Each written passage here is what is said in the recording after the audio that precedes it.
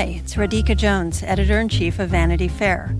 As we gear up for award season, there's no better time to join us.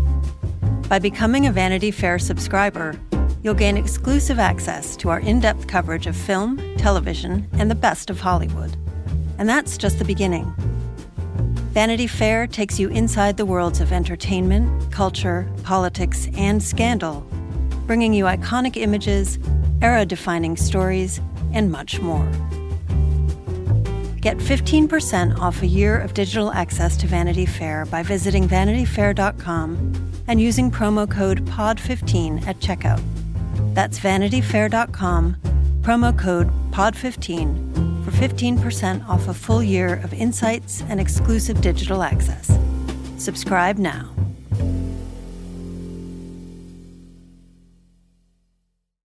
Hello and welcome to Little Gold Men, the award season podcast from Vanity Fair. It's such an honor to present this next award.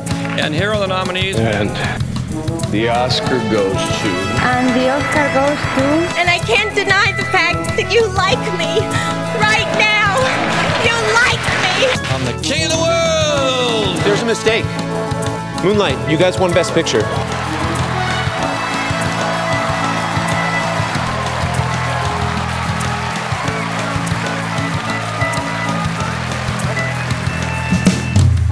I'm Katie Rich, the deputy editor of VanityFair.com, and I'm here with our senior writer, Joanna Robinson. Hi, Katie. And then we are joined by the most special of guests, Lindsay Weber and Bobby Finger, the co-hosts of the Who Weekly podcast. Hi, you guys. Thank you so much for being here. Hi, thanks for having us. Of course. Thank you for having us. Yeah. So we should have you guys on monthly, honestly, but specifically this time. Because we definitely are here to talk about all the Marvel movies, as you know. So please bring us on. Yeah. I mean, in theory, we'll go back to talking about award season at some point. But with the Oscars, still 4 months away, we got to expand our purview, which is maybe a reason why we should talk about Christmas movies today. You guys co-wrote an article for VF.com last week kind of ranking not the Christmas movies that are out this year, but the networks and the people presenting them and breaking down the entire economy of Christmas movies. So we want to talk to you guys about that article and then kind of Christmas movies in general. And then to preview the rest of the show, just briefly, we're going to talk about a bunch of the new releases that are out this week, which is the week of Christmas. Merry Christmas to those who celebrate. And we're going to have an interview with Emma Corrin, star of The Crown, from our colleague Julie Miller. So listen to all of that. But first, Bobby and Lindsay, why did you guys want to kind of explore the entire ecosystem of Christmas movies in this fantastic piece you wrote for us? Well, we talk about Christmas movies every year for our podcast, but we mostly talk about what they're about, not necessarily the kind of system of them. But now that it's kind of exploded, it's so fun to kind of think about the way that all of these networks are getting in on the job that we used to think was just for Lifetime and Hallmark, which used to be just for Hallmark. And now it's expanded so much. What is the deal with this explosion of people wanting to watch these honestly kind of crappy, silly, sentimental, small films, that are made for TV? And recently we did an episode of our own show where we watched two of them. It was sort of one for me, one for Lindsay, a gay one for me, and one about a Jewish family for Lindsay. And it was Lindsay watched this one, I'll watch this one. We traded off. We both watched both. And we came to the realization, we have this realization every year when you actually take the time to sit down and watch these movies that are advertised like crazy and hyped like crazy all over the internet now. They've sort of transcended meme status where it's I don't even know how I feel about them, but I watch them. Mm-hmm. And we realized they're so much more fun to talk about and read about than to actually watch. Because at the end of the day, they're not good movies. They're barely movies. But the machinations behind them and the casts and pulling these weird random celebrities from one part of Hollywood and another part of Hollywood and then God knows where else and making movies out of them every single year is fascinating to the two of us, endlessly. Yeah, and you guys I think have an interest in them, especially because they're a Who factory, Who's being the people who are supposedly famous. Totally. There's so many of these people, and Candace Cameron Bure, I don't know if you guys would call her them because most people do know who she is, but she's the queen among them, and then everyone else kind of falls into the list. Respect on DJ Tanner's name. Is she a them? My goodness. I need an official ruling here. I mean, I don't know. I don't think so. She's done so many of these movies. If she was a them, she's not right. I think Candace Cameron is them, and Candace Cameron Bure is a Who. That might be true. That might be true. That's what I think. She's been a beret for a long time, and it's still very hooey. She really is the queen of, I think, Lifetime. And then you have these stars that Lacey Chabert that show up in multiple movies. And now there's more and more of them that do these repeats. It's not even the same character. It's not like these are reboots. They're literally whole new movies where they're playing a new woman who has come to town and needs to decorate the local town square Christmas tree. And how will she do it? There's no lights, like whatever the situation ends up being. And it's I think similar to that. And you brought up Candace Cameron Bure, and yes, she's in a lot of them. She's actually not in, she's only in one this year. I think she's sort of given other people time to have the spotlight, or maybe she had other plans. Unclear why she's not in a million movies this year. But she's done plenty of interviews about this where it's like she, after Full House, and she got married to whatever his name, I think Val Bure, whatever her husband's name is. Wow. She had a family and, sort of stepped away from acting for a really long time. Hallmark was her way back in, and it was more successful for her than I think she ever intended it to be. And I think a lot of these other people have seen her as this template for potential success, and that's why it's so appealing. I think she's a major part of the reason that you're seeing more celebrities and sort of vintage TV stars try this, because it worked so well for her. Right. It's a feel-good thing. I think they know that it's like, if you are associated with a children's show that made kids feel good, now that those kids are grown up, you kind of can stick with the feel-good thing. Plus, Candace Cameron Bure is, I think, a very wholesome figure. She knows that. And so this really goes along with her brand as well. And I think other people who get into the Hallmark Lifetime Christmas movie game know that it's a great way to kind of brand yourself as kind of like a family person, and it's great for your own personal kind of a celebrity business, because it means you can kind of jump off that to other things as well. And now that they're kind of popular, which is crazy to me, that it works on all levels. And Hallmark is the more wholesome one of the yes, like Hallmark and Lifetime. Hallmark is much more wholesome. This is fascinating to me because I'm having such an education here, because I thought Kelly Martin was the queen of the Hallmark Christmas, but you're telling me it's Candace Cameron Bure is the reigning queen. Kelly Martin was big, though. I think she stopped kind of doing them. You have Danica McKellar. Oh my God, not Danica. Danica McKellar is a big one. But I would watch a Danica Patrick. Me too. Yeah. Danica McKellar is a big one. I mean, you have these names that all have these like warm, fuzzy, nostalgic feelings associated. They know what they're doing when they're casting these people. The entire cast of One Tree Hill is in a Lifetime or Hallmark movie at one point every year. The entire cast. It's unbelievable. I did like the list of you guys kind of gave the highest ranking to Lifetime, and you were talking about how they're a little bit, edgier in some ways, and that they're more diverse. Like Kelly Rowland being in a Lifetime Christmas movie is perfect. Or Ali Stroker, who I saw on Broadway in Oklahoma, that's cool. Yeah. Good for her for being able to pivot in that direction. Yeah. They're trying. They're trying desperately. Even their Jewish Christmas movie was mostly about Christmas, let's be real. But they at least tried. Yeah, so how was the experience of watching the Jewish Christmas movie and the gay Christmas movie for you guys? Well, Lindsay, the Jewish Christmas movie was Hallmark, which is why it wasn't as good as the gay Christmas movie. I think one of the main reasons. And one of the and because it was Hallmark, which is a slightly more religious than Lifetime, it was like Christmas wins. That's kind of the joke about this. It's like, oh, let's welcome this Jewish woman into the Christmas movie environment. But at the end, it's like, this is a Christmas movie. Like, Christmas is more interesting to everyone in this movie. Ben Savage shows up and he's like, Hanukkah. And the main girl's like, Christmas. Like, it's better. Not Ben Savage. Oh my God, this is so fun. Wait, is the gay Christmas movie the one with Aaron Samuels from Mean Girls in it? That's the Hallmark gay Christmas movie. Okay. And it's the gay Christmas movie. I think it's called The Christmas House. And that one is less of a gay Christmas movie because they're not kind of the central love story. They're one of, I think, 3. But the Christmas setup is the Lifetime one with Fran Drescher as the mom. And 2 actors who I had never really heard of, but they're 2 gay male actors, and they are actually married in real life, and they're playing the couple in the movie. So there's something sort of sweet about it. I like that. It's Ben Lewis and Blake Lee.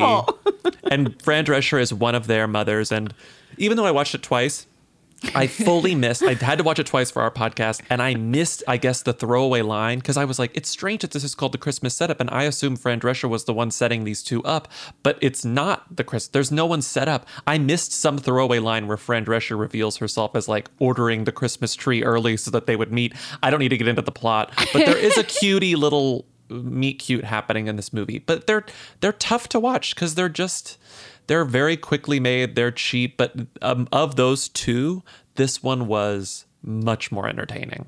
You know, like there also is, you mentioned Fran, there's like kind of a delightful format where they have these actors that are like these nostalgic throwback actors, but then they add in like a classic like older actress. Like there's like Andie MacDowell is in one of these, and like you have Fran, and you have who else was Cheryl Ladd was also starring Cheryl Ladd, and then you have like sure, why not? You always have Mary Lou Henner was the mom in Love Lights Hanukkah. Patrick Duffy was in one of these as some grumpy old Christmas hater or something. Like you have these like, they really like know how to use all of their resources, meaning like actors who are willing to do this, who do like have a moment of nostalgia, like reference to them where people see them and they're like, oh, that guy. You know what I mean? Like they know what they're doing, and it's kind of impressive. Well, this makes me want to get to Christmas on the Square, which might have like the great goddess of all the like nostalgia actors in these movies. And this is the Dolly Parton one that's on Netflix. And you guys talked about how Netflix is kind of like throwing Christmas movies in there, and like the quality is all over the place, which is kind of the whole Netflix thing. But I watched Christmas on the Square on Thanksgiving, like after like eating dinner, and just like loved it so much. I was so happy watching the entire thing. And I think that repetitiveness you're talking about, like, you know, you meet the couple that's struggling to have a baby, you're like, oh boy, I know where this is going. But then it has a bunch of song and dance numbers choreographed by Debbie Allen. Like it's got this like extra layer that I think and makes Dolly it wrote them all. And then it's like cheesy as all hell, but I think it's got like that inventiveness where you're like kind of just can't believe where it's going to go next. Like Netflix counts, but they don't count, because in that way, like they're doing things that are kind of outside the mold. And what we're talking is like this kind of age-old mold. Like they're breaking the mold by doing a musical that Dolly Parton wrote for stage, God knows how many years ago, and doing it as like a filmed, because essentially what that was like a stage show filmed, right? You could see it looked like a set, you know, and you had like professional dancers, you had like, it really felt like a show, a live show. And so I think that they're doing lots of different things, because you also have on Netflix, you have Holidate, which looked a little bit more pricey than kind of the traditional Hallmark movie. You had weird like cheap movies like Operation Christmas Drop, which looked like a Hallmark movie. So they really the military. Right. And then a lot of people are saying, oh, you know, what about Happiest Season on Hulu? It's like, well, that was a studio movie. That doesn't count. Yeah. You know what I mean? That was made for more than $5. We cannot count that movie. That was a good movie. You know, like that was a well-made movie. And I also think that Jingle Jangle sort of fits that mold too, because the movie that's been getting the most, I don't want to say buzz, but I guess the best reviews was Jingle Jangle, which is the movie with Forrest Whitaker and Keegan-Michael Key. Mm-hmm. And it's, I suspect that had a theatrical release plan too. So it's almost like, it's weird that Netflix gets to lump all these things in together. It's like, oh, they release Mank and Dolly Parton's Christmas on the Square. They must be of equal quality. And it's like, that's never been the case with Netflix. Ever. This year's kind of a fluke where we don't really know what meant to have a release and what was being pushed to Netflix or Hulu or whatever. Because I'm sure Lifetime and Hallmark are looking at these at Hulu and Netflix being like, that's not fair. That's not fair. Yeah. We made 45 movies for the price of 2. Like, in how July. dare you? Yeah. I tried the Holiday twice. And I had to spin out both times because I so despised the lead characters. The second time I tried, someone promised me Kristen Chenoweth would get me through, but not even Kristen Chenoweth could get me through. But I did watch my first full, like I'm really ignorant in this genre. I am new to it. And I watched my first full length film that I think could qualify for this. It was called Moonlight at the Magnolia on Netflix, and it's maybe the worst thing I've ever seen in my entire life. I had never heard of that. Sounds like the worst thing. Sounds terrible. And like, there's a bar that's in peril. There's two radio hosts that have to pretend to be dating. It's the holidays. I think it had everything you could possibly want. And like, I was watching it and I was like, the thing that struck me, like what you mentioned is one of these charms is watching like Fran Drescher do her thing or Patrick Duffy or whatever. I didn't recognize a single actor in this movie. And I was like, it's been a long time since I haven't recognized a single actor. You got to hop over to Lifetime. You got to hop over to the big boys. Netflix is not, they're just not able to do it yet. They're not on the same level. I was playing in the wrong like playground. I got to go over where the kings and queens reign. So wait, Joanna, did you watch Dash and Lily? Yes. Because it's like that's a Netflix thing, but it's a show or like not an anthology. Like, but it's based sort on of adjacent, a book right? Question mark. But it did. Right. That one felt like I watched part of it too. That one felt like a normal Netflix thing. Just happened to be a holiday theme thing. Like it felt like they were trying to chase To All the Boys I Loved Before, but make it holidays, make it The Strand. And yeah, I watched that whole thing and felt suitably cheered. Comfort and joy. It does. It has the effect of feeling like you've just baked some cookies or something. I mean, it could have used Fran Drescher, I'll tell you what, but they did their best. Joanna, I want you to watch Christmas on the Square because I feel like as a fan of musicals, like it might have the DNA to work on you. I just think hearing that you, Kitty Rich, watched Christmas on the Square on Thanksgiving is the most on-brand thing I've ever heard. Oh, so, yeah. No, this was. It has a late stage twist moment. It's got some weird stuff happening at the end there. Twists. Okay. And the funniest thing about Christmas on the Square is that Dolly gave herself all the best songs. These songs no songs have ever been less memorable than the songs in Christmas on the Square. I respect them, and the Debbie Allen choreography does a lot of work. Yeah. But when you sort of get through one of the weird, just, I guess, expository songs where it doesn't really matter and like you don't even remember the melody right after it ends, a few scenes later, Dolly will start singing to Christine Baranski or someone, and you're like, oh, I love this. Like, even though it's still kind of a bottom tier Dolly Parton song, Parton song is better than most songs. So you're like, I understand the vibe of this. This is actually sort of nice, even though it's a completely bonkers movie that involves like a lot of child violence that's used to sort of make the lives of adults better. Like, it's very weird, the things that happen in this movie. Violence. Oh my God. There's also a part where Dolly as an angel appears in a cup holder in a car. She's sitting in a little cup holder and she's like, "Hi guys, it's me." And you're like, "Oh wow, this is incredible." They're shrinking Dolly down and they're making her sit on a cloud. She really is an angel. It's amazing. I could not believe there was I don't know that this is a spoiler, but a child gets hurt to teach an adult a lesson. And I was like, oh, do not spoil this movie. No one, like, the child is accidentally hurt. It's not like there is like someone like inflicts it upon them intentionally. No. But it's like, but if in the universe of this movie, everything has this grand design because it is, a little religious, and it's like, oh, the things that are involved in teaching Christine Baranski a lesson are really sort of That's how many people must suffer. A lot of people get hurt. I do want to give a shout out. There's one song where all the townspeople are in the church singing about how much they hate Christine Baranski's character, and it's got this very Music Man vibe to it. I do like that song. That's like one good one that isn't Dolly's song.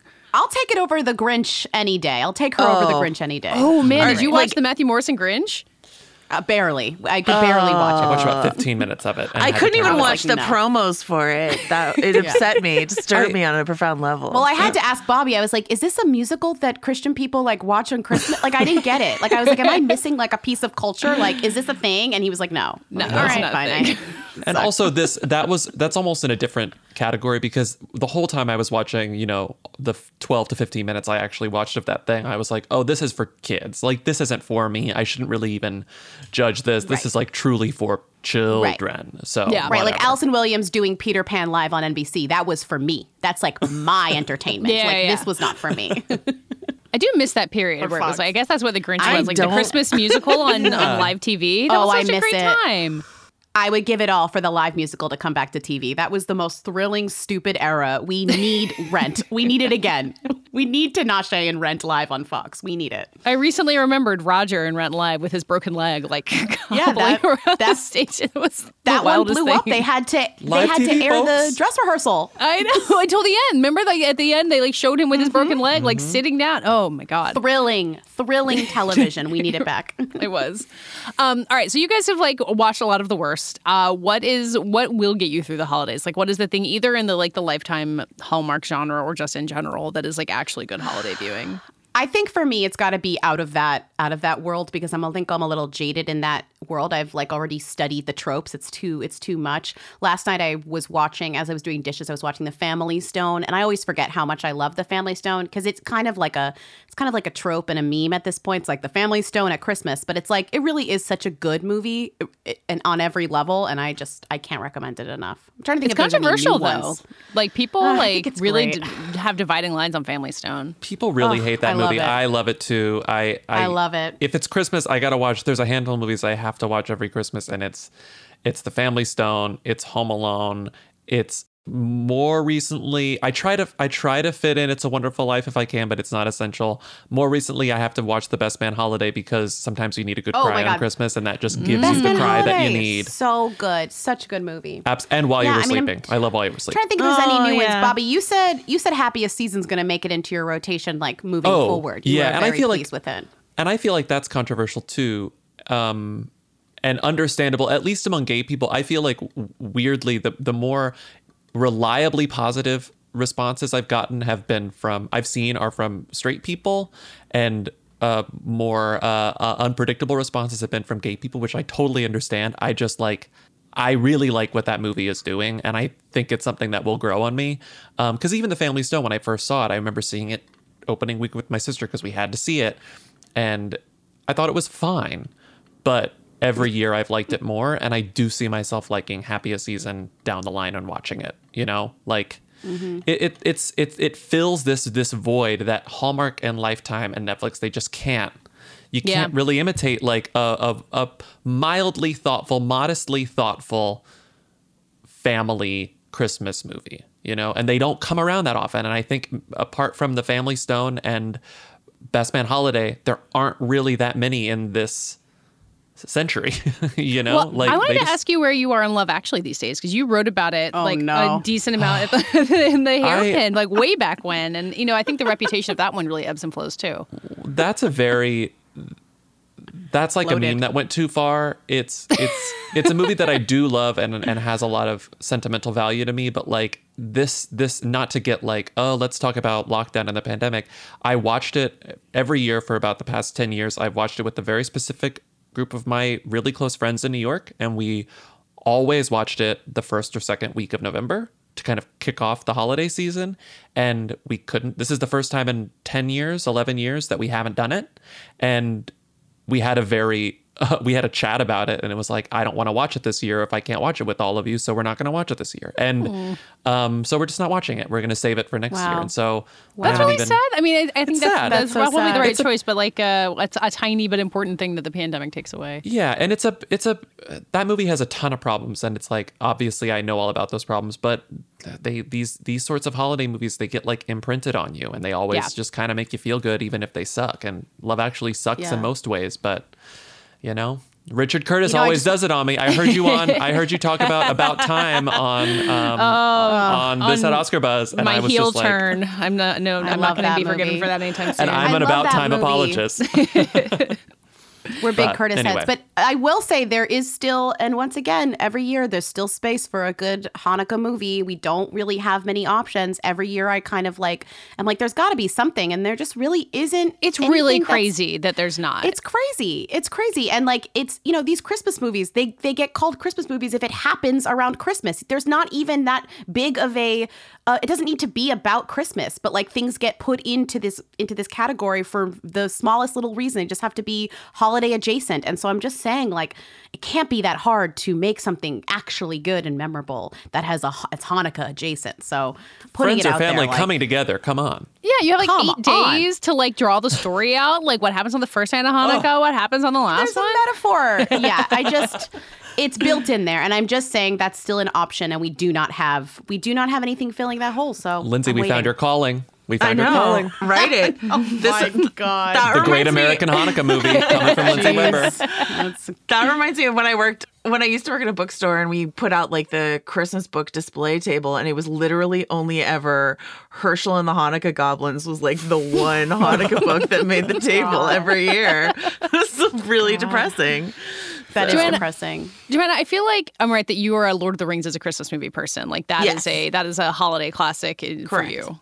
Yeah, but I mean, I think because my fondest memory, like one of my fondest memories is coming home from college, like every year to go see each one in the theater with my like high school friends. And then I just watch it every December, the whole thing. And so I think, like you say, it's just like traditions. They imprint on you. And like, does Lord of the Rings have anything to do with Christmas? No.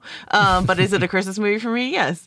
So, that those kinds of traditions, the more I watch Love Actually, like I used to really like Love Actually, and then it became a thing unlike Bobby's lovely tradition, which is like, this is how we kick it off with my friends, it became this like oppressive, you have to watch it sort of dynamic around that film in my life. And so then I've like grown to resent it. Whereas conversely, The Holiday, the Nancy Meyers film, I describe it as like festive Stockholm syndrome, where like every time I watch that movie, I love it more.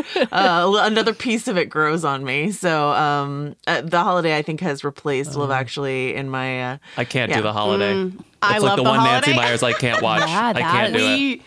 We split on The Holiday. I love it. Bobby There is a hates it. Hanukkah scene in The Holiday. They have brisket. There's a brief moment. Yes, that's true. Because like, whose character is Jewish? Jack Black, maybe? Oh no, the friend. Eli Wallach Yes. and his Oh, man. like elderly friends are having a Hanukkah supper at Kate Winslet's house. Totally. All right, then The Holiday is a Hanukkah movie. That's great. I feel like the whole point of a Christmas movie, like the oppressive thing you're talking about, Joanna, like there is no Christmas movie you have to watch. The whole point is that you seek it out, that it is the thing that is personal to you. There are no requirements around it. Like if anyone's trying to make you watch It's a Wonderful Life and you don't want to, don't do it. Also, I have to add that Titanic is my Christmas movie for the same reasons that Lord of the Rings is your Christmas movie. Wow. Joanna. Okay, but just the first half. December you cut it, 97. You shut it off halfway, right? It's usually my mom and my sister and I putting it on Christmas, and like getting through all of Titanic on Christmas Day when there's like other stuff going on is challenging. So yeah, you often make it to the end of tape one where he said, I think you may get your headlines, Mr. Ismay, and that's where tape one ends, as we all know. And you're like, they got the headlines and the boat made it and they lived happily ever after. Exactly. Incredible. I love this movie. No, I mean, and usually like I would like Lord of the Rings is mine, but like family tradition wise, yeah, It's a Wonderful Life, Sound of Music. That's dictated. I mean, that's not a Christmas movie either, but that's movie, but dictated by 100% NBC right. airing it around Christmas.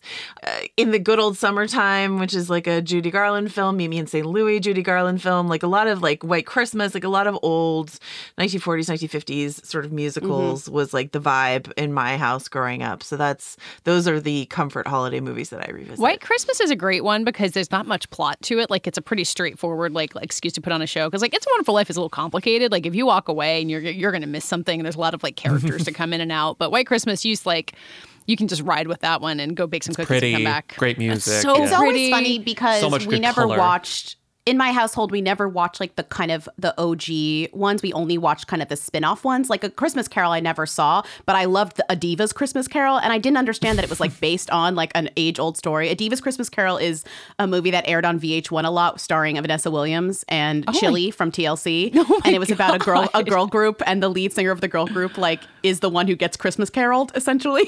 She has to like go back in her life. But there I are love so the many phrase "gets Christmas caroled." You know exactly what I meant. I do.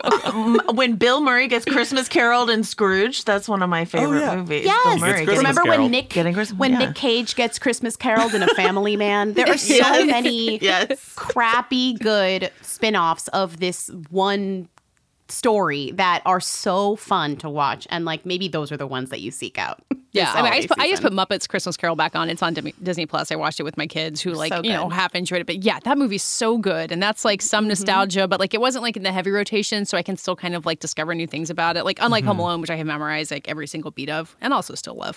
There's so much to choose from. Home Alone also just sounds like Christmas. The music of Home Alone does a lot of work too. Yeah. Well, wait, Bobby, you grew up in the South too. Like for me watching Home Alone, I'm like, you can just like spray your steps with water and it turns into ice overnight. Like, how does that work? I don't understand any of this winter stuff. Shocking. Snow stuff always. I mean, I think you're right. Like snow stuff was catnip for me because I never experienced snow. I remember the first time I have a memory of snow, and I must have been, I don't know, 10. And we were driving to Colorado for something, and we drove through New Mexico, and I was like, oh, this is it. Wow. Yeah. Like, wow, it's real. Because it didn't feel real. It felt like something at Kevin McAllister's house, you know? Yep, like, absolutely. I mean, I also one last thing I want to say, like, fine, Die Hard is a Christmas movie. Like, I don't care. Like, whatever it is that you enjoy watching at Christmas time is fine by me. Gremlins, sure, why not? Like, like, do it, enjoy it, make yourself happy, especially this year. Whatever it is gonna like put some cheer in your heart, put a little love in your heart, as they say at the end of Scrooge, then you should do it. So I would love to hear from what other people like in the Titanic, Lord of the Rings, Sound of Music vein. Like, what is not a Christmas movie but is a Christmas movie for you in your life? Because those are fun to discover. Well, Bobby and Lindsay, thank you guys so much for going down the Hallmark Lifetime Netflix journey with us. You're so welcome. Yeah, we will have you guys back on soon to talk about maybe more thems. But you guys are the experts on this world of Who's, so thank you. Yes, Great. thank you so much for having us. This was so much fun. Okay, Joanna. So if people are not worn out on all the Christmas movies we just threw out there, and the many hours of Hallmark and Lifetime programming that are available to people, there's a bunch of movies that are out in time for Christmas as we all think about the act of actually going to the movie theaters during the Christmas season and how nice that was. We'll get that back someday. Neither of us has seen Wonder Woman 1984, so that's probably the biggest release, but we're not going to talk about it because we haven't seen it. But let's talk about Soul, because that's a Pixar movie. It's out on Christmas Day on Disney+, which is very exciting. I had a screener of it and watched it like 5 times with my children. Yeah. And it's been a while. It's been like a month. But it has lingered with me so much. I think every time a new Pixar movie comes out, there's always this well, how does it stack up next to WALL-E? Is it great Pixar? Is it good enough Pixar? But good Pixar is so much better than anything else just you get, especially in the world of directly for kids animation. And I haven't seen Wolfwalkers yet, so I'm not trying to diss Wolfwalkers because that one's also very good apparently. Anyway, I just love Soul. What did you think of Soul? Yeah, no, I like Soul a lot too. That's so funny. Don't worry, I'm not going to cancel you. I'm glad that you have Soul because I actually just saw the news that Sing 2 is coming, and I know that that's going to be on constant rotation in your house. Sing 2 is going to be a big one for us, so I think we got a while. So Soul, I was just thinking about this. We were talking in that previous segment about movies that don't have anything to do with Christmas but feel like Christmas movies. My family for a while had a tradition, Boxing Day, the day after Christmas, my cousins would sleep over and we would go to the movie theater and pick a movie. Mm-hmm. So those movies, Catch Me If You Can is one of them. There's just a few movies that are feel like Christmas movies to me because I remember going to the theater with my cousins. And I can only imagine that it'll be even stronger to sit maybe in your Christmas Jim Jams at home with wrapping paper shrapnel around you, watching Soul or watching Wonder Woman. We can't speak to Wonder Woman. We haven't watched it, but these big movies that were supposed to be in theaters, this has been, a bumpy year, as we've been talking about again and again, but it's giving us this one opportunity at the end of the year to have these two movies that feel like big movies in your home that you can watch with your family, or if you can't be with your family, that you can watch on by your lonesome and feel you could Zoom with your family on a laptop and watch the movie together. I love it. If you I wanted love that. to. So, it would be weird, but okay. And I think Soul is a really thematically, once again, it has nothing really to do with the holidays, but thematically, it tells the story of Joe, voiced by Jamie Foxx, who is a music teacher, wanted to be a jazz musician, a professional jazz musician his whole life. I don't think it's a spoiler to say his life is cut short quite early in the film. And then it's sort of about his journey in the afterlife, a return to Earth, and second chances, opportunities, and what it actually means to sort of pursue your passions and stuff like that. It's all these very humanistic, relatable, even if you don't care for jazz, sort of themes, a really entertaining cast, and beautiful artwork, everything you expect from Pixar, and heartstring moments. And I'm happy to hear when you told me that it was a huge hit at home with your kids too. That means it's working on, because I think I could see it working on, especially, not to, I don't know, weirdly quote Langston Hughes' moment, but especially in a year about dreams deferred, which is what this year feels like. I can see it really hitting with adults, but that it hits with kids too. I think it's a really good opportunity. Disney did not pay me to say this, but I think it's a really good opportunity for something, for us all to relate to this holiday season. Yeah, the theme of the movie, I think you can get into it without spoiling it too much. It's about ambition and what you want to be in life, but there's also just something about this is your life. The moment you are in is the life that you have. And it is what it is. And I think this year has been a really tough one for that, where it's kind of felt like everyone's you're on hold and you're not getting to do the things that you want to do. And you're dealing with a ton of frustrating circumstances. And I thought that part of the movie was really moving. And I don't know that my kids are really tuning into that at all, but it's a caper movie. A lot of Pixar movies where there's a lot of running around in a space, think of The Doors and Monsters, Inc. There's a lot of moments like that. The animation in the afterlife, and especially the before life part, I guess, where he meets this soul played by Tina Fey. The animation of that is incredible. So all these line drawings and abstractions, and Rachel House plays this Rachel House, who is in Hunt for the Wilder People, the movie we both love, and then she's the grandma in Moana, and she's in Penguin Bloom, a movie that was at Toronto. Anyway, she's very good in it. Anyway, she's this like accountant who's like kind of the bad guy who kind of chased him down, and she's so funny, like this like great voice performance. The best.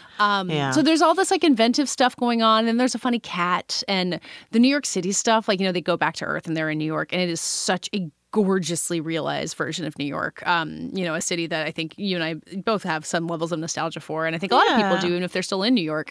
And so that was really exciting, watching them just like so. I was thinking, Joanne, about the you wrote about a Pixar short a couple years ago that was like it's filmed on the beaches near Monterey, which is near where you have grown up, and like that felt so vivid to you. And now they're doing the same thing for New York, just like recreating real places in incredible detail.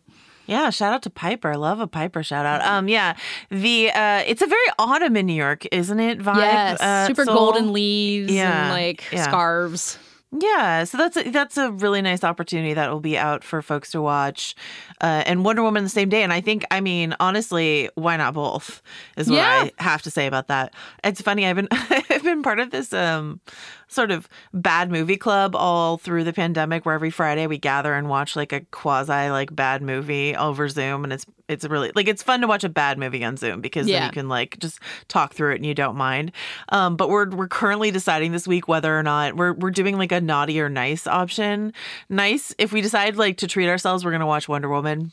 If we decide to do like a naughty thing, it's going to be Batman and Robin, which is a movie that we have deemed too bad to watch all year. And we're like, we're going to finally do it. We're finally going to do Batman and Robin. But Wonder Woman is I'm like I said, I'm sorry that we haven't seen it, so we can't speak to you. But it's getting generally positive reviews. I think people are just feeling it seems like something I'll be happy to settle into on December 26th, I think. Exactly. Well, let's talk about Promising Young Woman, which is really the opposite of Soul in so many ways. Not a movie I would recommend seeing with your family or with children of any age, but it's been a really exciting movie for a lot of people ever since it premiered at Sundance in January, which is, several full lifetimes ago. And it's the first big role for Carey Mulligan in a really long time. She's been a promising young star for a while, and it's the directorial debut of Emerald Fennell, who we know as Camilla on The Crown, and is also the showrunner on the second season of Killing Eve, I think. Yes. And yeah, it's this like very high concept movie about this young woman who's has a traumatic experience in her past, and she kind of spends her nights as a vigilante, in some ways like a superhero vigilante with all the ethical problems that come with that. I think the movie is so stylish and is so assured and confident of what it's doing. I don't know that I'm fully on its wavelength. Like, I think the heavy stylization makes some of the emotional stuff difficult to work with, because there's kind of, this woman is kind of two different people, basically. She's like a normal person at a coffee shop. She's got this cute romance with Bo Burnham, who could not be cuter than he is in this movie.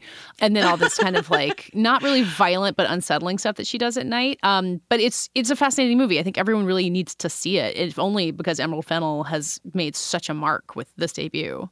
Well, yeah. So it's interesting. I really like Promising Young Woman. I'm really glad I watched it. It's a movie that I think is not it's interesting that you call it confident. I guess it is confident, but I feel like it doesn't have its tone perfectly nailed down, which I think is also what you're describing. Mm-hmm. This sort of disjointed feeling to it, where almost I wish it had gone darker or lighter, but trying to pair the two is a little, it winds up a little funky for me. I was watching it at the same time as I was watching the end of The Flight Attendant, and I was like, I really feel like it needed the Flight Attendant tone, like, oh, throughout. Interesting. Like, those are a really interesting comparison. That's like the exact tone where there's like murder and violence, but also like comedy there. Yeah. Carey Mulligan's fantastic. She's fantastic in this film. And Emerald Fennell, we're going to talk a little bit about some critical bodies, put their awards out in the last week and a half or so. And Emerald Fennell won, was it Promising? Yeah, Promising Film Director at the Chicago. And I'm like, that's exactly where I want to put it. I want to put this. Gets me really excited for what Emerald Fennell is going to continue to do. Like, I don't think it's a perfect film, but it's a really exciting film, and it just makes me excited for what she's going to do next. Does that make any sense? Yeah, she won Best Screenplay at Los Angeles Film Critics as well, and they gave Carey Mulligan Best Actress. So yeah, I think there's a lot of, and like maybe in some ways like the right level of attention. Like, even if I don't think it's a perfect movie, I think it just really demands to be noticed. And especially it's a very explicitly like Me Too era movie about like what women endure and don't talk about. And this is kind of like putting it all out there on the surface. And it can't be talked about too much. So having that be there and having it be an entertaining movie that is about these topics, I think is also really valuable. Yeah, I also want to give a shout out to the casting in this movie, because there's just like a parade of nice guy actors in this movie. You've got Adam Brody, Max Greenfield, Christopher Mintz-Plasse, like McLovin's in here. You've got and then Bo Burnham, obviously. You know, I was looking for Jake Lacey. He's not here. Sam Richardson, it's crazy that Jake Lacey's not in this movie. Like Jake Lacey should definitely be in this movie. Sam Richardson is there. Exactly. Right, yeah, he's great in this. Yeah, so it's and they're all used perfectly. Chris Lowell, who people might know from Veronica Mars, Piz from Veronica Mars is here, kind of the final nice guy. So like it's a really clever bit of casting, in addition to, I think, a really fun role for Carey Mulligan. So yeah, I think you and I are both of the Seth Cohen generation, where when Adam Brody shows up in anything, we're automatically going to be like, oh my God. And then this movie plays with that in a really nice way. I know. Yeah. Jake Lacey and maybe Joshua Jackson needed to be there too. Anyway, I think the release schedule for Promising Young Woman is out in theaters, but then it's going to be streaming at home not until January. So if you're wondering where you can see it, if you're being very COVID safe, you're going to have to wait till January. But hopefully it'll be worth the wait. So yeah. Late breaking news: Richard Lawson has joined us. Richard, you for very good reasons missed the first half of the show, but thank you for making it back just in time to tell us about the movies that you've seen. Yeah, I was taking a test and I aced it. So congratulations. 2020 out with a bang. Yeah. So Joanna and I have talked about a bunch of the movies that are coming out this week, but there's several more that you have seen as well. And I wanted to bug you first about Midnight Sky, which you reviewed, and I had kind of like not rolled my eyes at it, but I had kind of like sighed at having watched it, and you were like, no, I thought it was pretty good, and then I felt appropriately shamed. So tell me why you liked Midnight Sky. Well, I watched it a couple weeks before I had to review it, so I kind of knew I had to do a second viewing eventually, but I was just so curious that I watched it in early December. And, you know, for the bulk of the movie's run, I was like, this is just okay. Like, it's kind of, oh, there's gravity, and here's some other survival narrative in the Arctic, and it just felt very familiar. And then the movie ended, and it has this kind of, I mean, it's a sad ending, but it's also a little hopeful. Mm-hmm. And it was a Sunday evening, and we closed the movie, probably watched, I don't know, old Drag Race or something for a while before going to bed. And I stayed up and I couldn't shake whatever feeling Midnight Sky had imbued into me. So I was kind of like, okay, does that mean it's a good movie? And that's, you know, when I rewatched it for a review, I still think that it, you know, it's about the world has ended essentially. There's only a couple people alive, one of which is George Clooney. And there's a space mission coming back from a habitable moon of Jupiter. And basically he has to race to find an antenna that can broadcast to them that they shouldn't come home, that there's no reason to come home. So it's a pretty like fatalistic idea, but it felt appropriate for this year in some ways, acknowledging that a lot has been lost, but also that there is still something worth, continuing on for. And so I think that made me forgive a lot of the filmmaking choices that are, you know, a bit, I don't know, like not pedestrian, but sort of familiar. So I don't know, I kind of recommended it in my review to anyone, and maybe it's a very slim amount of people, but who is looking for kind of that sort of wistful bummer, vibe this holiday season. I think Midnight Sky could do the trick. Yeah, it's funny that it's like on Netflix, kind of sandwiched in among the holiday movies that we were just talking about that are with Bobby and Lindsay, and then Soul and Wonder Woman, which are like just much bigger and like more colorful and enticing in some ways, because it is like kind of a bummer, like you're saying. And I found it like I think just like a little bit more of a slog, where you're kind of like watching these two parallel plots that like you don't know how they're going to match up, but you kind of figure they will, and you're kind of like sense that the movie is withholding something from you, which eventually you find out what it is. And I think I got impatient with it in a way that maybe even watching at home doesn't benefit, where you're kind of like sitting there being like, oh, okay, well, like what else is in my queue? I will say it does feature one of my favorite micro tropes, which is a pregnant woman getting shit done. Felicity Jones is playing an astronaut, and she was really pregnant, and they wrote it into the story. And I think that adds a lot to the story as it goes on. But it's just nice to see her like one on a spacewalk, and it's like, okay, sure, she can do things. So I appreciated that shout out. Yeah, and she's good in it. David Oyelowo is good in it. Damian Bashir, Kyle Chandler, Tiffany Boone. It's a good little cast. And the budget, looks pretty good, pretty substantial. And it's an interesting project because Clooney was sort of asked to direct it. It wasn't like something where he, shepherded it from the germ of an idea to a film. He kind of arrived at it late. The book that it's based on, Good Morning Midnight, is apparently quite a favorite of people. So there was some urgency to like get the film version right.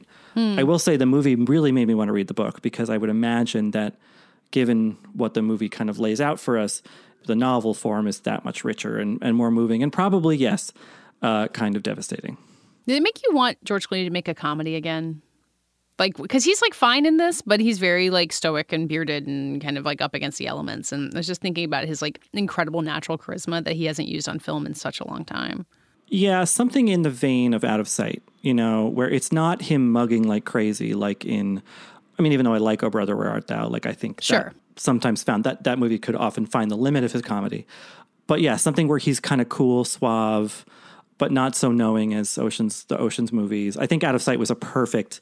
it's a perfect film. Yeah, like it was rakish, it was charming, it was suave, but not too debonair. It was just a really good combination. And no, you know, in this, he's bearded, very monosyllabic. You know, it is more just like he was directing it, and he was like, "Yeah, sure, I'll play the guy too." Yeah. Well, and that he's makes accompanied. Me wanna, go ahead, Joanna. Sorry, I want to go off on a different film so we can stay on Midnight Sky. Well, wait, I was going to pivot to News of the World. Is that where we were headed? Yeah. Speaking of bearded monosyllabic leading men, giant movie stars. Yeah, Tom Hanks in News of the World, accompanied by nearly mute young women. It's really weird that these two movies are out at the same time. So News of the World, of all the movies that are going straight to VOD, I feel like feels the most like, this is a big screen. Like, it is so big. It is a Western. It is on these West Texas vistas. And it made me want to see it on the big screen, but it also felt like this little like gem of a movie experience dropped into my house more than a lot of the movies that I've seen. Like, it had this fullness that felt really nice. Joanna, I think you were about to say you loved it. I loved it. I had no expectations of it. And I knew nothing about what it was about, except that it was like in the Western genre bucket, and Tom Hanks was in it. And I think I felt the way about it that like everyone else seems to have felt about First Cow. First Cow is a movie that I definitely am going to watch again, because I seem to have missed what everyone else saw in that film. And maybe I was just in the wrong mood that day. But, you know, this is sort of a similar, like in terms of like the quiet wanderings of people and the connection that you can make in times of peril, in times of you know, the unpredictability of this new world that's being developed, etc. Yeah, I love this movie. I don't know, I didn't expect it. Just snuck up on me, but I really loved it. It feels sort of a piece with, well, obviously the Coen brothers' True Grit, which is a similar storyline in terms of gruff older man and you know, young girl, but that kind of melancholy Western, you know. There was a great little movie, I think it was an Australian person or a British person, called Slow West with Michael Fassbender. Yeah. That was at Sundance a few years ago. Yeah. They're just like, there is the shooting and the horses and the typical trappings, but there's this undercurrent of something else, kind of existential. And I think News of the World in its best moments gets to that, which is, Joanna, I think they're very different movies, but I think you're right that like in First Cow, there is also that same sort of like American expansion was obviously a horror for the people who already lived here and a horror for the people who were doing it. Right. And any mythos about pioneer days or the Old West needs to address that, at least in some sense. And I think that News of the World does in an interesting way. Yeah, I think I wanted News of the World to have like a little more focus on some of that stuff. Sure. Like, it's kind of, he's going from like place to place, and you're watching him build this relationship with this girl who he finds she was kidnapped by her family of German settlers and raised with a Native American tribe. And you kind of like see where that's going, and then you see him like meet Bill Camp and meet Elizabeth Marvel, and then like maybe unionizes a factory town or a mining town. That gets a little fuzzy. And I just felt like the themes of First Cow to me were so sharp. Like, it is so specifically about these, like about finding society, about like what can and can't survive in the West, about being able to connect across a culture. And News of the World felt like more expansive and also a little bit less focused as a result of it. But I'm also a sucker for a Western, so I'm not going to complain too much about it. Yeah, maybe it was unfair of me to compare the two. I was just sort of No, like... I think it's totally fair. I think it's fair, yeah. I just like, I want to see what everyone saw in First Cow, which is why I'm genuinely going to give it another go. But like, this is, I think, what people have described loving in that film. I hear your critiques, they're not unfounded. It is sort of like a shaggy film, but maybe because I just went in like expecting nothing. Yeah. And I came out really enjoying. I mean, like, it's hard to beat like Tom Hanks with a cute kid is, this is the Mandalorian, but like, like a little blonde girl instead of Grogu that's a lot of pressure for Helena Zengel to live up to Baby Yoda's legacy. I don't know if any human can. I think also in terms of pressure, like the trailer for this movie makes it seem like it's this big sweeping Oscar event epic, and it's so not. I mean, the book that it's based on is like a slim little novella that's even more spare than the movie is. And I think the movie approximates the tone of the book pretty well. I mean, they changed kind of how he meets the girl in a way that I don't love, but I worry that people are going to go into this expecting a big sweeping Tom Hanks Western and then getting this little story of like something that happened once in Texas many years ago. It does not have any grandeur, I don't think. I mean, there are thematic things in there, obviously, but like there's kind of like 1.5 action scenes. Like it's pretty mild. Yeah. But and that was my favorite part. My favorite parts are just sort of like Tom Hanks trying to find a way to connect with this girl when there's a language barrier, and those little moments and those little connections I found really charming.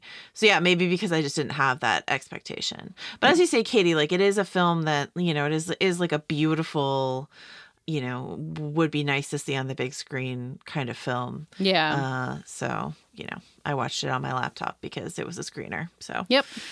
We do what we can. Yeah. Well, I guess speaking of big screen things, Richard, you have seen Wonder Woman 1984, which Joanna and I mentioned earlier that we haven't seen. And that movie is kind of the definition of something that was intended to be seen on as big a screen as possible. So how do you feel about it being our Christmas plans for me and Joanna? I think it's a solid Christmas plan. I think it's, at its best parts, a very fun movie. A friend of mine who works in our field, after watching it, remarked, "Oh, right, that's what superhero movies are," because it's been a year without them. Yeah. And that does not mean it as a pejorative. It's just like, oh, right, like the trappings of these movies that like we have not. We're so used to seeing one every few months at this point almost. But I would say for the first hour, the movie really does something. It elevates the genre, or it at least crystallizes it into something really fun. Patty Jenkins really has a lot of fun with the 80s setting.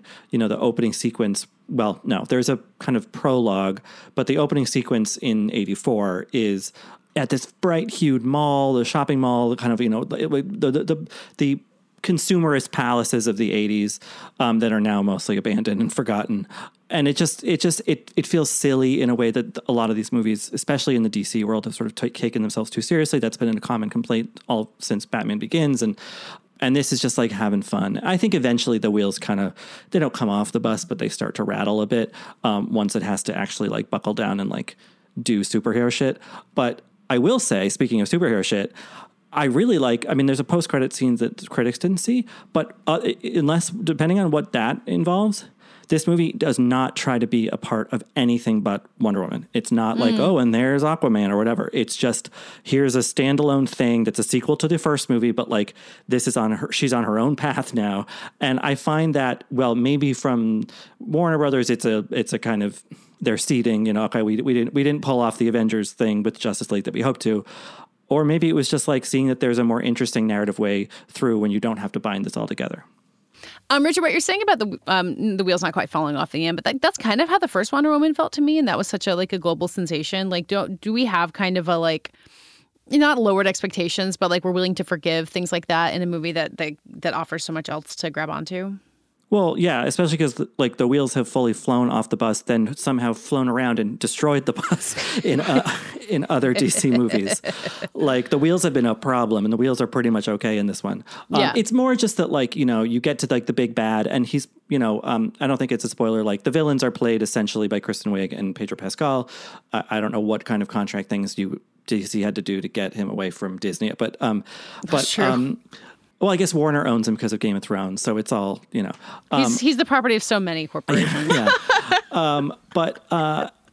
You get to a certain point in these movies where that has to be big climactic stuff, and it's just we've seen so much of it that it's hard to make it interesting, and you start to miss the smaller, quirkier character moments that this movie is full of in the first hour. Kristen Wiig is great. I mean, she's great throughout. Pascal's great throughout, as is Gal Gadot, of course, but the movie spends an admirable amount of time sort of getting to know its characters, and it's Washington, D.C. setting. It's filmed on location. It looks really summery and nice. And you're kind of just, grooving along with that. And then it's like, oh, wait, no, we have to then give you big action set pieces that are well staged. I mean, Jenkins knows what she's doing, but that's when the movie starts to feel a bit more rote and like a product.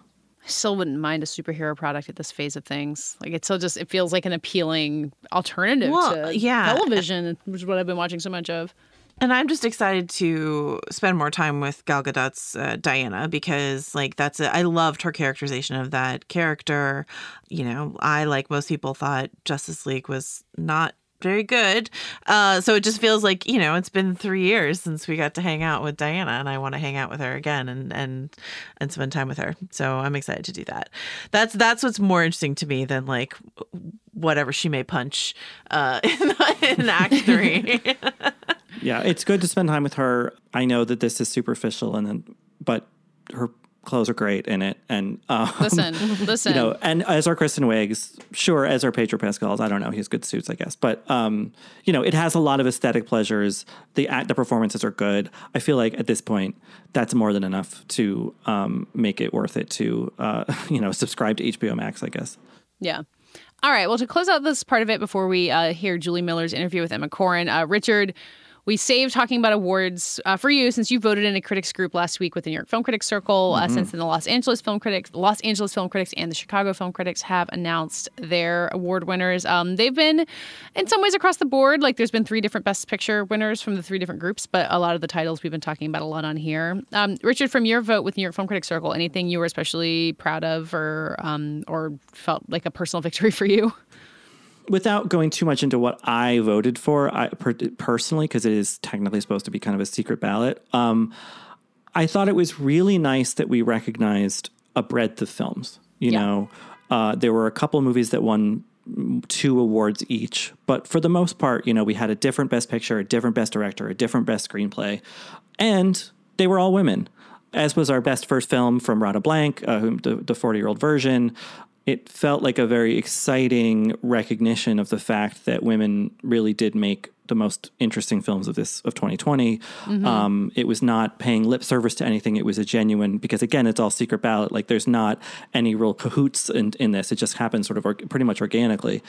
To that end, I was really excited that Never, Rarely, Sometimes, Always, a tough movie to watch that came out in March, right before the pandemic, sort of had a VOD thing shortly thereafter, but I was worried got lost in the swirl of that time and in the spring. But, hopefully a win for Best Screenplay by director-writer Eliza Hittman, and Best Actress Sydney Flanagan, a first-time actor in that film, will give that movie the little bump it needs, because I think that there's some really crucial stuff in there thematically, but also in terms of its filmmaking. Eliza Hittman has been an exciting director for a while and is now even more so. Yeah, I feel a similar way about First Cow, which we just mentioned earlier, and I don't think has gotten quite as overshadowed the way that Never, Rarely, Sometimes, Always did. But I do feel like a New York Film Critics Circle win for it is a really big stamp and a way to push it into, I guess still a long shot Oscar campaign, but it's 2020. Nothing should be a long shot this year, and First Cow was so deserving to me. So I was really happy to see that. Yeah, before we go on to talk about LA and Chicago, I'll just say that when the awards were announced on the 18th, I guess it was, there were, a couple armchair pundits online who were noting that, in the 95-year history of the awards, or whatever it is, 85 years, the best film winner from the New York Film Critics Circle has all but one time or something, or maybe every time, gone on to be nominated for at least one, quote, major Oscar. And people were saying, well, First Cow is going to be the first time, there's no way that movie is going to get. Oh, and it's on. But that's crazy. But it really could, No, definitely. It really could. Definitely. And so I not that the New York Film Critics Circle, this is why we voted this year versus next. We really do not think about Oscar, as much as we can. It's impossible to shut out entirely. But if anything, there is sort of a corrective impulse in terms of this stuff isn't going to win. But I think oftentimes, as that statistic shows, they are in conversation with each other unintentionally.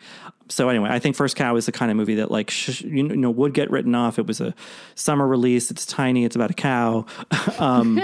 But there are people in it, to be clear. I think even in a strong year where the pandemic hadn't happened, I think that given how beloved that film is within a certain facet of the industry, I still think it has legs, 4 of them. Joanna, anything you wanted to highlight from any of these awards? Yes, I'm excited to see a couple narratives. I mean, like, you're right, Richard, that and I especially like it when these critical bodies act as a corrective, as a like highlighting something that maybe the Oscars might not. But at the same time, when you start to see the same thing crop up again and again, then you start to coalesce these narratives, right? And this has been such a weird year for coalescing narratives that this really feels like a first time that I feel like I'm getting a hold on what everyone's talking about. So a couple things. First of all, my I always pick a like favorite of my heart every year. I didn't know what it was. I was thinking about that the other day. I was like, what is my thing this year? I think it's Wolfwalkers, and like Wolfwalkers won all 3 that we were talking about for animated film. So, sometimes that happens that like the slightly off the beaten track animated film wins all of these and then doesn't manage to beat Disney out at the Oscars. But, with love and respect to Soul and Disney, I am pulling for Wolfwalkers. So that made me excited. And then I don't know if I'm mispronouncing his name. Please correct me if I am. Is it Paul Raci or Paul Raci who's in Sound of Metal?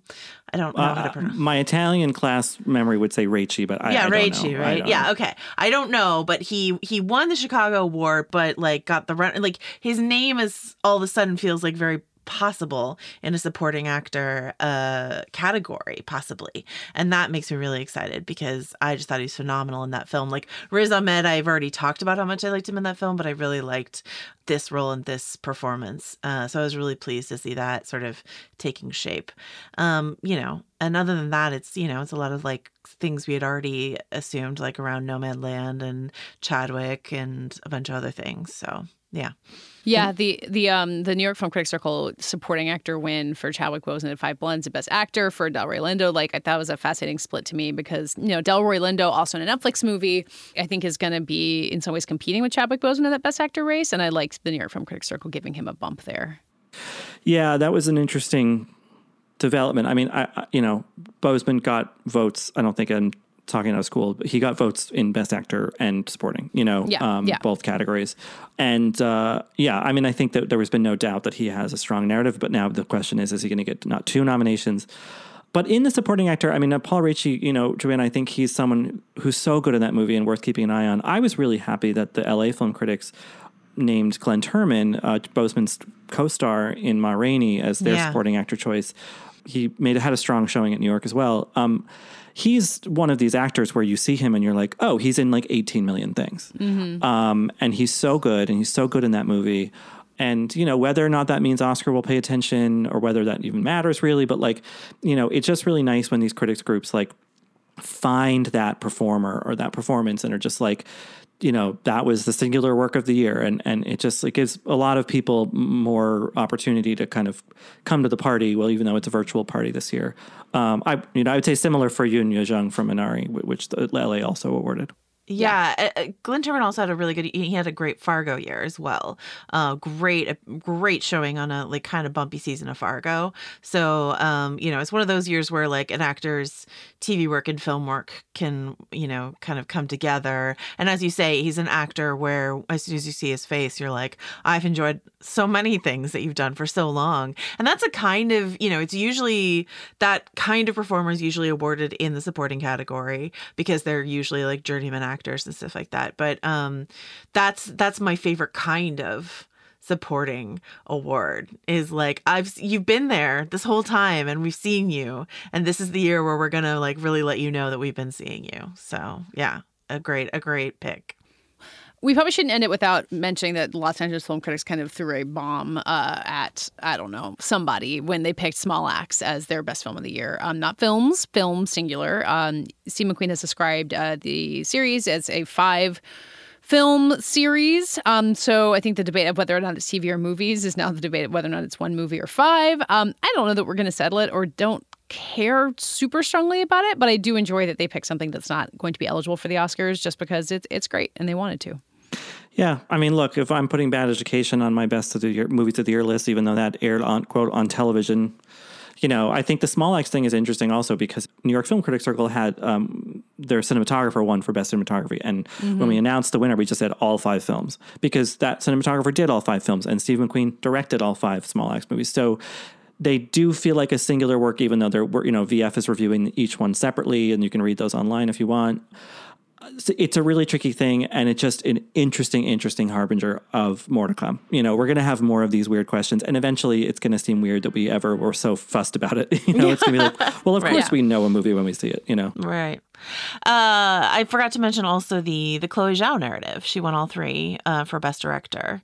Nomadland did well overall, but like Chloe Zhao, that narrative... Once again, I love to see a narrative coalesce, and it's exciting to see it coalesce around a creator like Chloe Zhao. So, I should say, Joanna, she won our awards for Eternals. We got to see it early. It's really great. You guys are going to love it. Yeah. Okay. No, I've not seen Eternals. I promise. Marvel can send their snipers home. Yeah. Okay, well, that's with all of those things discussed, with many of the films of 2020 now behind us. Let's go back to talk about something that we've been obsessed with for a month now. We're going to listen to Julie Miller's interview with Emma Corrin, the star of The Crown.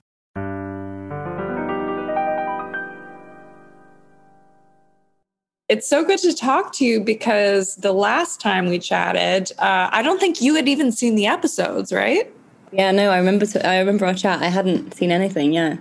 When did you finally watch the episodes? Like, did you sit down for the premiere like everybody else did? I think it was quite shortly after we spoke, actually. I got sent 3 and then 6 and then 9 and 10. So I guess my main ones. And it was incredible. I kind of hated watching them by myself, but I had my flatmates see them with me, and it was really sweet to see everyone's reaction. It was it made it less terrifying, I suppose. That seems like kind of a Diana move. I imagine she would watch it with her flatmates back in the beginning. Wait, did you have to watch it out of sequence then? If you got the 3rd and 6th episode first? Yeah, I think because it was before it all came out, they just sent me my ones so I could see that like I was happy with everything. And how did your flatmates react to it? What did they think? I remember afterwards them say it was really interesting. They were like, "Oh, we thought it was going to be really weird because we wouldn't be able to forget it was you, but because of your voice and because of like everything, they were like, we completely forgot it was you," which is the best compliment I think you can get. And your mom's a huge Diana fan. What did she think? I know that she helped you with getting the voice correct, right, and the speech. She was so over the moon. I think it felt like a real joint celebration, both me and her. Because we'd worked on it before the auditions, and I think there was like mutual investment. So I think it was really special for her. I remember, on the day it came out, watching it with her and my brother. Well, I'm curious because Diana coming into the royal family, as we saw, that was so daunting. She was so young. She was a teenager. She kind of didn't know what she was getting had in store for her. You coming to the Crown must have been kind of a similarly daunting experience, walking into those doors, that huge, lavish production. Who kind of took you under their wing? Did anyone kind of like show you the ropes? Yeah, that was definitely Helena and then Josh, I'd say. I was invited the day that the news broke about my casting, which was, I think, back in like last March. I was invited to a screening of season 3. They were screening season 3 for the cast. And so I was invited to meet everyone. And I remember Helena was there, and she immediately just like scooped me up and invited me to dinner that evening. So we went out, I think in Soho somewhere together for dinner with her boyfriend and I think Tobias and her agent. And it was lovely. And I grew up, my favourite film was A Room with a View. I've always thought of Helena as like this like kind of ephemeral kind of icon of acting, but someone who I never thought I'd really get to know in that way. And she just is the most grounded, immediate, warm person. And I think also we could get on very well. So there was immediately just like an affinity, and we became very close. And she's been amazing anytime that I felt overwhelmed or felt scared. And I even, most of the time, don't have to ask for the advice. She'll just call me and be like, "How are you holding up?" Or "Do you want to come round?" Or "Are you okay?" Or just checking in, which means a lot, because sometimes I guess when you're in a cast with incredible people, although they can give you amazing advice, sometimes I suppose you might find that you can't reach out because you feel shy. So it was lovely to have her kind of bridge that gap for me so that I always felt like I had someone to go to.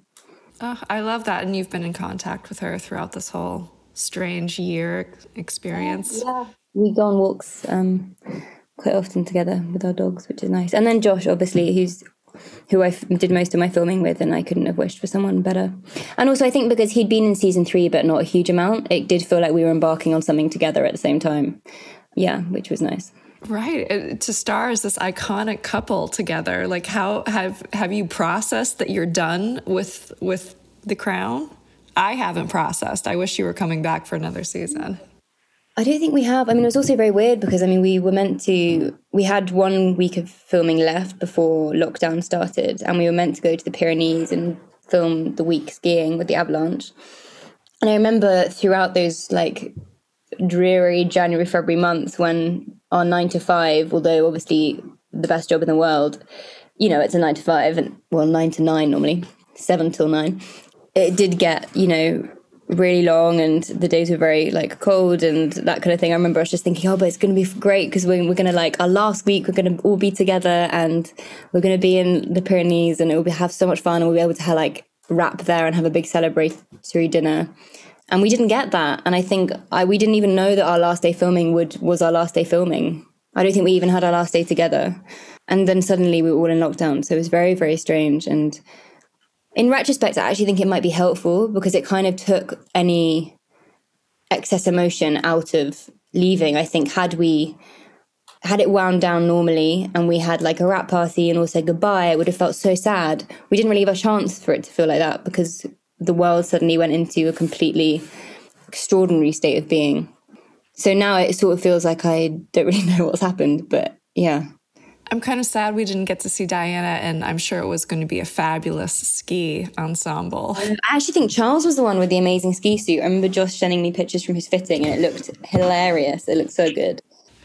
I actually spoke to Andrew Morton, who was Diana's biographer, and he had such lovely things to say about your portrayal. He said of all the actors who've tried to play Diana, you were the one who kind of captured her spirit. He was really moved, and he was just impressed that The Crown managed to get the wig right, because so often I guess the wig isn't. Yeah. So kind of him. I mean, he's the expert. I know. Have you heard from many people who knew her who passed along their thoughts? I think Peter Morgan has a friend who was a close friend of hers who came to a screening, and I remember an email being forwarded to me from her.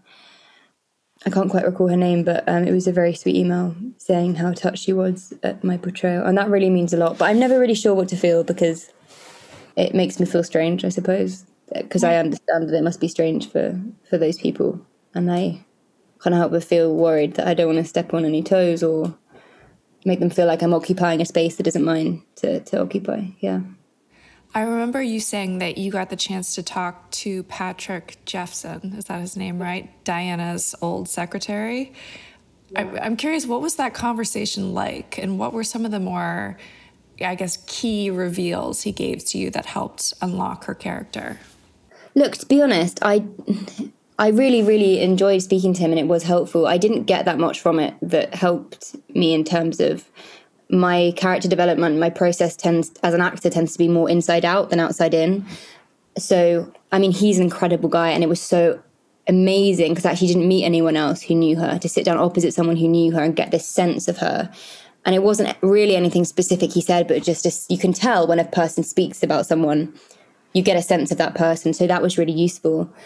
And it was so kind of him to speak to me. But yeah, on the whole, I found with Di that it was a slippery slope if I started depending too much on research and hearsay and anecdotes, because at the end of the day, it was the scripts that were in front of me that are the important thing, and that were the important thing, and Peter's character that he'd written.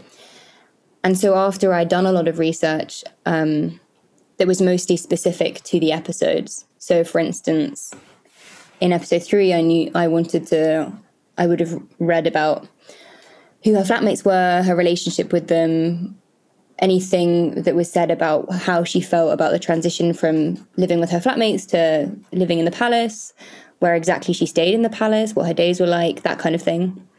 But then sort of you have to forget that. And for me, it was then very much about, working out from the inside, like feeling and trying to empathize with this person and what she was going through and how that would make her think and feel and whatever. Yeah. Right. What did you learn about her days in the palace? And did you know that the roller skating scene would become such an iconic moment from the series? It was kind of a full mood that people really embraced. Yeah, I love it. I love that scene so much because it kind of sums her up, right, in her entirety, or that kind of juxtaposition between her and the palace, her and the royal family, and the way it kind of jarred and didn't fit in. But also, I suppose, how she brought a new life and colour to the royal family. And I think her skating through the palace is fantastic, sitting in the throne. Yeah. And there are wild, really delightful real-life stories about how she, I guess, rode bicycles, a bike through the Queen Mum's house the night before she got married to Charles. Yes. I know that. Oh, my God. I know, the spirit was there. So you said you went back and you kind of figured out, you did research according to which episode it was. But I'm curious because we see such a transformation with Diana. The Diana who's introduced, obviously she's a teenager, is so much different than the Diana at the end of the season. How did you go about plotting who she was in each episode? And were those episodes filmed chronologically? No, they weren't at all. So we started with 1 and 2. For me, because obviously I'm not in all of them, I started with 1 and 2, and then we did 6 in Spain, which we used for Australia. Then I came back and started on 3, 9, and 10. And I filmed 3, 9, and 10 simultaneously, which was incredibly weird because obviously 3 is like the beginning of her and her at her most youthful and vulnerable, and going through immense change. And obviously 9 and 10 takes her to a completely different sphere. But I loved it. I think if you would have sat me down and actually said like you would be filming these at the same time, I would have been terrified. But actually in the midst of it, it helped me always have in mind exactly where I'd come from and exactly where I was going with her, and how those two different Dianas, because I kind of did think of them as two different people, lived inside of this character at the same time. I don't know if that makes sense. No, it does. Did Peter Morgan sit you down and kind of talk about her transformation, or did he let the scripts speak for themselves? He let the scripts speak for themselves, but we had a lot of rehearsals for the key scenes, and I guess those key scenes did dictate a lot of the changes that we see in her. For instance, the big argument scene when she comes back from New York with Charles. I remember that was one that Josh and I really struggled with because we'd never taken our characters to that place of anger before.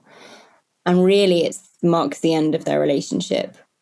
And obviously the first time that Charles has explicitly said, "I don't love you, I love Camilla." And I think that is a massive turning point for Diana, because I think we see a change after that, how she stops fighting for them and she starts fighting for herself. And I think that's a huge, change and departure from the girl we've seen before. There were these two things basically in Di, which was like her strength, which is huge throughout the series, but also her vulnerability, which is immense. And it was really interesting for me to be very conscious at any given moment how I never wanted just to play one tone. I never just wanted to show her strength, and I never just wanted to show her vulnerability. I wanted to show this weird mix. And I think a good example of it is when she's at the lunch scene with Camilla, and you can see that she's at her most vulnerable. She feels completely targeted and humiliated and horrified, really, to learn about the truth behind this person that she's in love with, who's obviously in love with someone else. And yet she makes a decision that she was going to fight. And so when she starts giving it back to Camilla, I just love that moment, because you can see how scared and how vulnerable she is, but she's really like trying, and she's really never going to give up. And I think that's like a beautiful thing. Right. Did you and Charles kind of come to an agreement, or Charles, I'm calling him Charles, Josh, did you and Josh kind of come to an agreement beforehand about Charles and Diana's relationship? Because there are so many different things that have been said. There are clearly two sides to the story about, how much they loved each other how much time they gave it to really work on their marriage before Charles went back to Camilla. What was the perspective you... We didn't really prescribe a lot to it because I think, as you said before, you used a great expression, which was like the scripts do the work for you in that respect. And that's certainly what we thought. One thing we did have to really bear in mind was never to play the ending. Even, you know, especially in their happiest moments in episode 6, we had to completely forget really that there was any tragedy in the end to really make those moments feel tangible and believable, I suppose. But looking back on it now that we've done the series and watched it, I suppose, which I suppose gives us a new perspective, I think we both agree that it's kind of what Charles says in that massive argument, which is really horrific thing to say to someone, and you shouldn't say it, but it is true. When he says to her, if you have a problem, you should take it up with the people who arranged it. Because, I mean, it's sort of like, it's a horrible thing to say, but I think what he means is that, or how I interpret it for their relationship is like, so many mistakes were made by him and by her throughout this whole thing. But really, the biggest mistake that was ever made was that they got married in the first place. I think in our story, that's like the real thing. And I think you see hints of that in episode 3 when Margaret is trying to warn them and then of what will happen. And then Anne, I think, warns them. And Charles is saying, I'm not sure. But everyone is saying, you've got to do it. And maybe it wasn't the right thing. I'm curious, did you take anything of Diana's from The Crown? She had such amazing clothes. I want to believe that you have like the sweater, the lamb sweater. That I started making on my phone while filming because I got on really well with, so Sid and Amy, who are mother and daughter who do the costumes, became, I guess, my surrogate family on set. I love them so much. And Sid and I were really close. And I remember that anytime I wore anything like vintage jeans or like a vintage jumper, there was like a YSL bomber. I remember we were fighting over who would take it back. And there was like a blue slip that she wore in New York in her room. And I remember I started making a list on my phone of all the costume that I wanted to keep. And they were like, yeah, I'm sure you can have it. The bits that don't go on tour with the costume tour. But because of the lockdown, like I never got to have like a final moment where I was like, oh, can I take all the stuff? So I actually haven't got any. But the weirdest thing is, I was telling someone yesterday, I was invited to a Penhaligon's, the perfumery in London, invited me to come in and like choose a scent, which is very sweet. But while I was there, they were like, so did you know the relationship? And I was like, sorry? And they said, well, do you know the relationship with us and Diana? And I was like, no. And she said, we make her perfume. We made her perfume. And I was like, oh my God. And so they were like, yeah, and we've got some, we'd love to give it to you.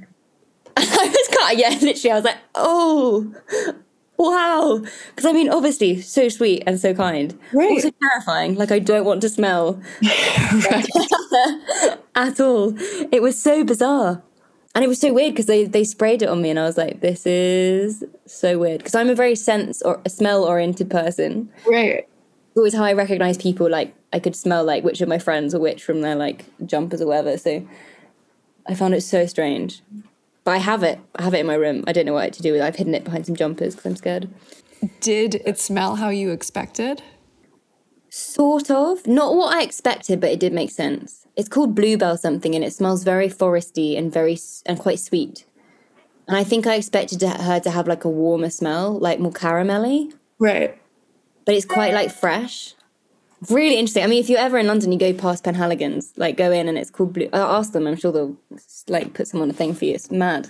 Oh my gosh, that's crazy. Do you have any Diana artifacts in your apartment? Do you have did you get any of like the souvenir plates or anything?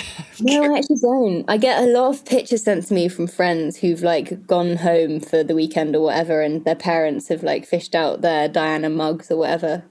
I think I went to I was at my friend's the other day and his parents had a Diana and Charles, like their pictures on a tiny little flask about this big of like wedding liqueur that was never opened. And I think the idea was you bought it and then drank it on their wedding day, but it's never been drunk. But there's so much stuff, isn't there? There really is. Did you just politely say you don't want that? I don't think he was offering it to me, but yeah, I think I would have been like, maybe not. When I spoke to Vanessa Kirby, who played Princess Margaret in the first 2 seasons, she said that there were specific Princess Margaret events that happened later in her life that it like killed her that she didn't get to play those moments. I'm curious if you have those thoughts about Princess Diana in the 5th or 6th season. Were there real life events you would have loved to have played? Like, I'm trying to think of even like the Andrew Morton when she was secretly working on that book. I actually love my plotline because I have the biggest attachment to young Diana. I love her so much. And I think because, to be honest, for the most part, because a younger Diana was very undocumented. Right. She was sort of mine to create. She's simultaneously, hopefully, based in enough research, but I think sort of fictitious. She was, and so I'm very fond of her. And so in a way, I feel so grateful that I've been able to play the years that I have. But also, Elizabeth's going to have the best time because you leave Diana in this episode 10 embarking on taking back her life, I suppose. And she starts like living and fighting for herself and doing humanitarian work and traveling and really stepping into the role of the people's princess and occupying that role. And that will be a beautiful thing because it will be the confident Diana. Yeah. Kind of rewinding. I can't believe the Uptown Girl performance really happened. That's real. Yeah, how weird. It is crazy. And there are all sorts of interviews with the late ballet dancer describing how they happened. And it seems like your choreographed sequence was really spot on. I had to do so many rehearsals for that. Yeah, the weirdest thing is I want to know where the footage is because there are so many pictures online, but there's no footage. And someone must have some somewhere. Right. I'm curious, what were the scenes that you found most surprising to realize they actually happened? Like, did you have any idea that the Uptown... The Phantom of the Opera thing shocked me the most. Wait, that really happened? Yeah. Oh my gosh. What did you learn about that? Pretty much it's exactly as it happened in the series, I think. As in, she hired the West End set and she got a film crew in. She filmed it for Charles, which is mental. She did it after she did the Wayne Sleep dance and it went down badly, but yeah. Oh my gosh. How was it filming that? It was very intense. We filmed those 2 days simultaneously. We booked the Wimbledon Theatre. We'd hired the Wimbledon Theatre and we had the Thursday doing Uptown Girl and the Friday doing All I Ask of You. And it was very overwhelming. I actually had a huge panic attack in the middle of the filming All I Ask of You because I think I was knackered because filming any kind of like performance sequence, it just means you have to do it 1,000 times. Right. And there were also a lot of people around. There was like the whole audience in the theatre. And then on the All I Ask of You day, they had actual actors from the West End show in to be the people on stage. And they had the real orchestra and the real conductor from the show. And the real conductor is obviously very used to doing it his way. He'd been conducting it for years. And I had learnt it a different way. And so I started singing, and it was awful because we basically were doing two different things. And I remember everyone thinking, oh no. Because one of us was going to have to give. Either I was going to have to try and learn a whole different version of timing and of everything, or he was going to have to bend to do it his way. And it was fine. It was just terrifying. And I was so worried about doing it badly. Yeah, but it was fine. It was fine. It was just like a very... I think it really was that moment where you think, God, this is a real challenge. Oh my gosh, I can't believe she actually did that. It's so sweet that... So sweet.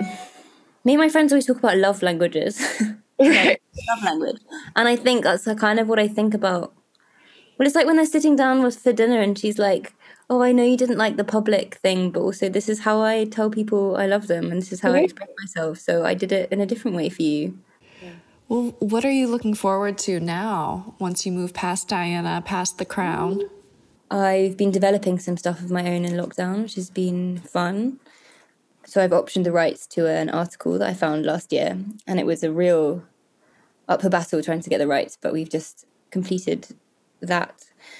So we're now developing that, which is exciting. And yeah, and I think hopefully I'll do some theatre next year, which will be fun to be on the stage again. To be honest, I'd love to do something really modern, really grungy, and like the exact opposite to Di. In the article that you're adapting, would you be starring in it? Would you be directing? What would that... Starring in, I guess, like, by virtue of finding it, I suppose, in a producing role. Not that I know what that means, not properly, but like I guess that's what that makes you. I'm not sure. And then I was toying with the idea of trying to write it, but the idea of writing something, especially a screenplay, terrifies me.